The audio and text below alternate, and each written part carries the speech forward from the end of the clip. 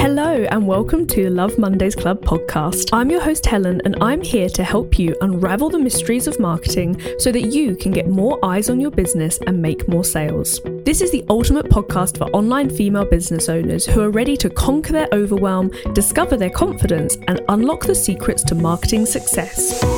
Whether you're just starting out or already running a thriving business, Love Mondays Club is your compass to navigate this ever-changing digital world. Each episode, I'll bring you valuable insights, expert interviews, and practical strategies to help you stand out in a crowded online marketplace. It's time for you to dream big and succeed. I want your Mondays to be overflowing with inspiration, excitement, and setting the stage for you achieving your dreams. So if you're ready, cozy up in your favorite spot and get ready to unlock your business potential. Let's dive in. In today's episode, we are again continuing with clips from bootcamp because, like I said, there was so much juicy content that week that I couldn't not share it in the podcast over these next few weeks. So far we've talked about, kind of creating content that sells. Last week we talked about kind of writing calls to action and getting people to take action from our posts. So if you haven't listened to those, I highly recommend going up and catching up with them. But it's all right to listen to these episodes in isolation as well. You don't have to follow one on after another. So today, what we're going to do is we're going to be listening to a clip where I'm talking all about how to create really good hooks in your posts. So just a bit of context for you. What we want to do when we're writing content online, if you want to follow like a really simple framework just to start with, essentially what you want to do is first of all, have a hook. So the hook is what grabs people's attention and pulls them in. Now, this is the thing on social media. We are all flicking and scrolling so quickly. So we need to make sure that we're writing things that's punchy, grabbing people's attention, stop the scroll and essentially get them to click on the see more part. So we get that little bit of engagement and they start to read and engage with what we're doing. Then you need to have the main body of your text, like the context or the content or whatever you're writing about. And again, that needs to be very much focused on like your audience and giving them value. Then we need to have your offer. So again, you always want to be talking about what you're offering at the moment. What are you selling? How can people work with you? Like, don't make it difficult for people to know how they can work with you. That's so important. And then finally, the last bit is the call to action. So this again, is what we talked about last week. And that's all about, writing a line or a sentence that really encourages people to go do something with the information you've given them. So whether that's getting involved in the conversation, clicking on your link, inquiring to work with you, all sorts of different things. And, this whole kind of framework we have here, each of the different parts of it is meant to inspire people, is meant to like pique their curiosity, ultimately it's meant to help them to kind of get to know you, who you are as a person, and ultimately want to buy your products, buy your services, and want to work with you. Lots of people get stuck with hooks, and that's why I really wanted to share this episode with you today. Now, one thing I'll say, and I talk about it at the end of the clip as well, but a quick spoiler alert, is that the good news is that when you're writing a hook, this isn't necessarily, even though it's the first part of your text, it's not the first thing you have to write. For me, what I do is I write the body of my text, I write the call to action, I think about what people want to do, and then the hook is the very last thing I write. A little bit like some people when they write novels, they write the story and then the title of the novel comes to them at the end. This is a very sort of similar process almost, and I'm going to talk about that in this audio clip that I have for you. So let's just get to it and dive straight into the mini training that I did. We are looking today at different types of hooks. So there are lots of different types, but I've kind of got 5 main ones for us to look at today. So we're going to look at ones that are all to do with like creating a bit of intrigue and mystery, facts and science, FOMO, so fear of missing out, challenging beliefs, as in to challenge other people's beliefs, a bit of storytelling as well. So I thought for this session, what we could do is kind of get our creative hats on a little bit today. So hook number 1. So this is all to do with creating intrigue and mystery. So the idea of this is to create kind of vague but irresistible hooks that make people want to find out more. So it's, you're not really giving anything away in that opening sentence. So the kind of things you could be doing for this is stuff like, I couldn't believe it when my client told me this, ... Another thing as well is always use like emojis. So I've not used emojis in Canva just for the sake of ease, but like where I've put ... what I would do on social media is actually do a little arrow down. something like that. So again, that there is just a subtle nod to people to like point down and click on the see more. Other things, it's been so long, but the time is finally here to share some exciting news with you. So these sorts of things here could be like, this one here could be really good if you're like introducing a new offer or something that, you know, you've been working on in the background. This one here, I have a special gift for you. So another thing with hooks, just to quickly add to this, is not only are these great for like opening sentences on your social media, if you go into the world of email marketing, which I really strongly suggest everybody here should start using email marketing if you're not already, these sorts of hooks are great as your subject lines on emails. So whenever I do an email that says, I have a gift for you, it gets my highest open rates. So I can't do the same hook every week, but, you know, I strategically use it every couple of months based on this here. So for example, in terms of like, well, you might be thinking, what is this special gift? So another thing, we talk about this a little bit tomorrow when it comes to email marketing, is you might create things like lead magnets. So these are essentially freebies that people download to get them on your email list. So that could be a special gift. So these are examples of things that could be like a gift for somebody. Maybe if you're planning to go live and you're going to like, you know, share some advice or ideas or tips or something like that, then again, that can be something that you could use this little hook for. So often I talk to my clients about this when we're talking about creating content and saying how, like, you know, we think about sharing stuff, but in our mind, it's so obvious to us because it's what we do, it's what we do in our day to day. So what I would do is, like, for example, I would think about like a really easy tool or something, or like resource that maybe I use all the time, but my clients don't. And when I had a session with them and maybe they said, oh, I've never heard of that before, I could do something off the back of today. So I could say, I couldn't believe no one had heard of this, ...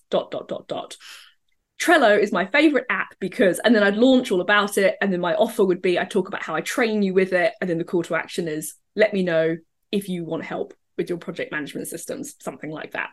So I'm always thinking as well, like in my sessions that I'm running, like this is my content, like what I'm doing with you guys is my content, it's what I want to talk about. And it's the same with you when you're working with your clients.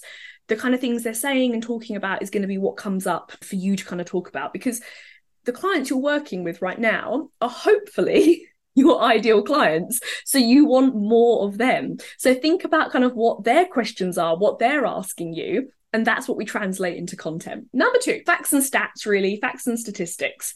So for example, I kind of just chose a random statistic to share with you here. This is the kind of thing that you could do. So the idea with this is you're trying to think about things that maybe like surprise people or things that they just might not know. So again, this is all about you sharing off your expertise and your credibility as well here. I found a study that said 70% of people never or rarely post on social media. So what does this mean for you? Well, for you guys as marketers, this is fantastic because it means that so many people in your audience are on there lurking. I always say this, one of my favorite phrases when it comes to marketing. If you're ever having a day where you feel like, I can't be bothered to show up, you know, I'm not in the mood, what's the point? When that sort of maybe self-doubt creeps in, I always say to my clients and also say to myself, your next client is watching you at the moment. They're watching you, they're reading what you're saying. They might not be interacting. In fact, there's probably a 70% chance that they're just lurking in the background. And then when the time's right, when that right post, you know, comes out for them, that's when they'll click on it and make contact with you. So I find this so much, you know, like in my online world, I have people who are really active and talk to me a lot, but they're not necessarily my clients. A lot of my clients are actually people who've watched me in the background and then kind of almost, you know, come in through the back door and like booked a call with me and then sort of come in quietly round the side. So this is why, again, consistency is so important on social media, because just because you're not seeing people interacting doesn't mean they're not doing it. When it comes to marketing, I market to the bill payer. The person who's making the decisions at the end of the day. So in my education business, it would have very much been to parents because I was working with like 10-year-olds, 9 and 10-year-olds. Although some of us here do A-level. So, you know, they're almost a little bit more kind of more adults making their own kind of independent decisions. So for them, I would maybe market more towards them because they're more likely to be on social media, persuading them in a way that's like showing them the value of it so that they then go and say, you know, to the bill player, this is something I really need to help me. I don't ever kind of teach like a one size fits all approach. All of your audiences are unique. You know, I can't give you kind of this one blueprint and say, everyone go do this and you'll all get exactly the same results. So what we'll do is stuff like talking about, so we do like a strategy call, like when you sign up, we have a one-to-one strategy call and we kind of deep dive into, right, what is it exactly that you want to do here? And we'll talk about like, who is your ideal audience? Like, where are they? That's the most important thing. Like, there's no point me talking to you about Facebook if no one's buying over there. So maybe we have to look at like LinkedIn, and then we kind of like look at like a strategy from there. Okay, well, how do you get the content out there? How do you start to attract the right people? And then go from there, really. If you're using the same content, how do you present that differently on various platforms? So it would be like, for example, on Instagram, you're probably going to do a lot better with things like a little reel or like a carousel. Instagram has been a big old hot mess for the last 2 years, I'm going to be honest. I don't think they know what they're doing or what they want to be. Their algorithms keep changing all the time, what sort of stuff they're promoting. But generally, a kind of single static post doesn't do that well, whereas at least like a reel that's really short and repeats itself, or a carousel, both of them can be interacted with. So you're going to get more response from that. When you then take that, say, carousel of like 5 posts and put it on Facebook, you can't see it as a carousel. Like, you don't flick through the pictures, do you? It comes up as this like big block of pictures. It doesn't look as neat. And again, the chances of people clicking on it, they're going to see all these little tiles with text on. It's not going to be that engaging. So like, for example, what I would do is repurpose those tiles and have more just a singular tile, but the same content, but more in a post. This is where my hook comes in. I'd write a really good hook to get people to click on it so that they read the content that maybe would have been on the carousels. And then LinkedIn, you can be a lot more creative with LinkedIn now. Like it's a bit more of a chilled out place than it maybe used to be 3 years ago. You can have a bit more fun over there with stuff. But again, on there, you can do carousels on LinkedIn. Formatting might be slightly different. All sorts of different things. Again, with something like LinkedIn, I keep it super simple. That's where I just use like the picture of me. I don't tend to use many graphics. I personally don't want to spend hours of my day on Canva faffing around with small graphics. So I'd rather just have a simple bank of pictures that I can just kind of rinse and repeat and use through. So hook number 3 is FOMO, fear of missing out, probably one of the most effective. This is all about sharing teasers that make your audience feel like they're missing out on something exciting or beneficial to them. Our clients couldn't believe how well this worked. So this is a really great one, again, when you're doing it with the post we talked about yesterday, where you're talking about your own unique style or maybe the way that you deliver things. This is a really great little hook to kind of get people reading that. If you're doing a lead magnet, so many people have signed up for insert lead magnet name. Have you got your copy yet? So again, as like numbers start building, you can start doing little posts like this, pushing it out. And one of the best ones, if you're offering like a sort of group program or a service with limited numbers, the countdown of so many spaces left is one of the best ways to create a bit of urgency with people to get them to contact you and book. Thinking about kind of, I don't know about you guys, but like, how often have you seen something and thought, that looks great, I'm going to book onto that, and then you never do? Or you totally forget about it. Or by the time you come to it, either the date's gone or it's run out of places.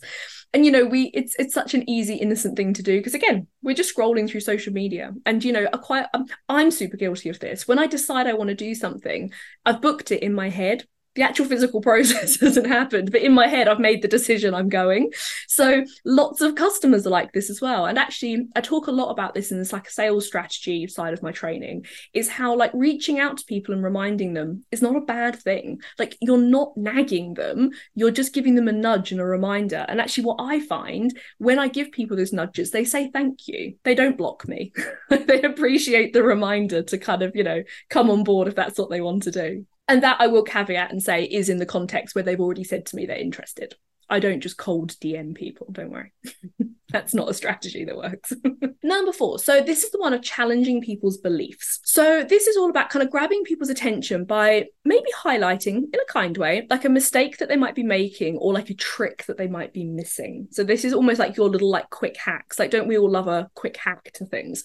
Things like, I wish more, insert your ideal client, knew this. This is a great way of attracting the people that you want to work with as well. Almost things that you kind of sit there and like pull your hair out over, thinking, if people just did this one thing, it would make their life so much easier. And the kind of thing you share with your clients. So that's a good one. 3 things you need to stop doing or thinking for whatever the goal is to happen. And then want to know something that doesn't work, but you're probably doing it anyway. The last one is storytelling hooks. So this is kind of a little bit, we've kind of talked about this actually with some other examples. So this one is like your opening line that kind of captures people's imagination and makes them want to see how it all ends. So this would be a really good one for actually like a long format post. So things like, we never thought this would happen. I've actually gone against my own rule here and said we. We say don't use we. So only use we if there genuinely is more than one of you. So like in my education business, it's me and a business partner. So I would say we, like the collective us who runs the business. If it was anything though to do with my own views or like within my business here, it would be I. Or if I was doing it about the community, like Love Mondays Club community. But I wouldn't say we, I'd be specific and say, you know, my clients never thought this would happen. Or inside Love Mondays Club, we never thought this would happen, being specific. Something incredible happened yesterday. This would be a great post for like, for example, if you've had a client who's had like an amazing result or they've had a bit of a breakthrough or, you know, just something really good happened. That kind of, you know, when you get that feel good feeling with one of your clients, this would be a great one to kind of be a story opener to talk about, you know, that journey, like how they came to you, what their problems were, what you did together. And now like, what's the fantastic result at the end of it? Once upon a time insert your industry far, far away. Something like that, a bit cheesy, but I bet a lot of us would click on it because it would be very out of the norm of stuff that we see on social media. So another thing with social media as well is like have fun with it, like be creative, experiment. Like, you know, you might feel a bit like, oh, I don't know if that's my voice. I don't know if I'd write something like that. But like, why not experiment, have a go? And then like at the end of the week or in 2 weeks' time, just look at your stats and see which of your posts you've put out got the most engagement. And actually, that's going to give you a really good indicator for the next few weeks what your audience like what's the style that they like reading, what are they clicking on, what are they engaging with. So much of this marketing is an experiment because again, also our audience are always, you know, what worked a few years ago doesn't necessarily work anymore. You know, a few years ago, so for example 5 years ago on Facebook, people made so much money using Facebook ads, just kind of like just selling things on Facebook. And you know, the way that we used social media is that we would click on things and buy things quite quickly, whereas now we've all become a lot kind of savvier to it, and actually people find they don't make sales really easily. And actually now, you know, the cost of ads has gone up and you have to have quite a high ticket thing to sell rather than, you know, like a little £30 course or something like that. The kind of marketing and like sales industry is always slightly changing online, so that's why you do also want to keep trying new things and, you know, stay fresh and almost stay a bit of like a step ahead of these things as well. Taking it over once upon a time as an example, how would you follow that with a call to action?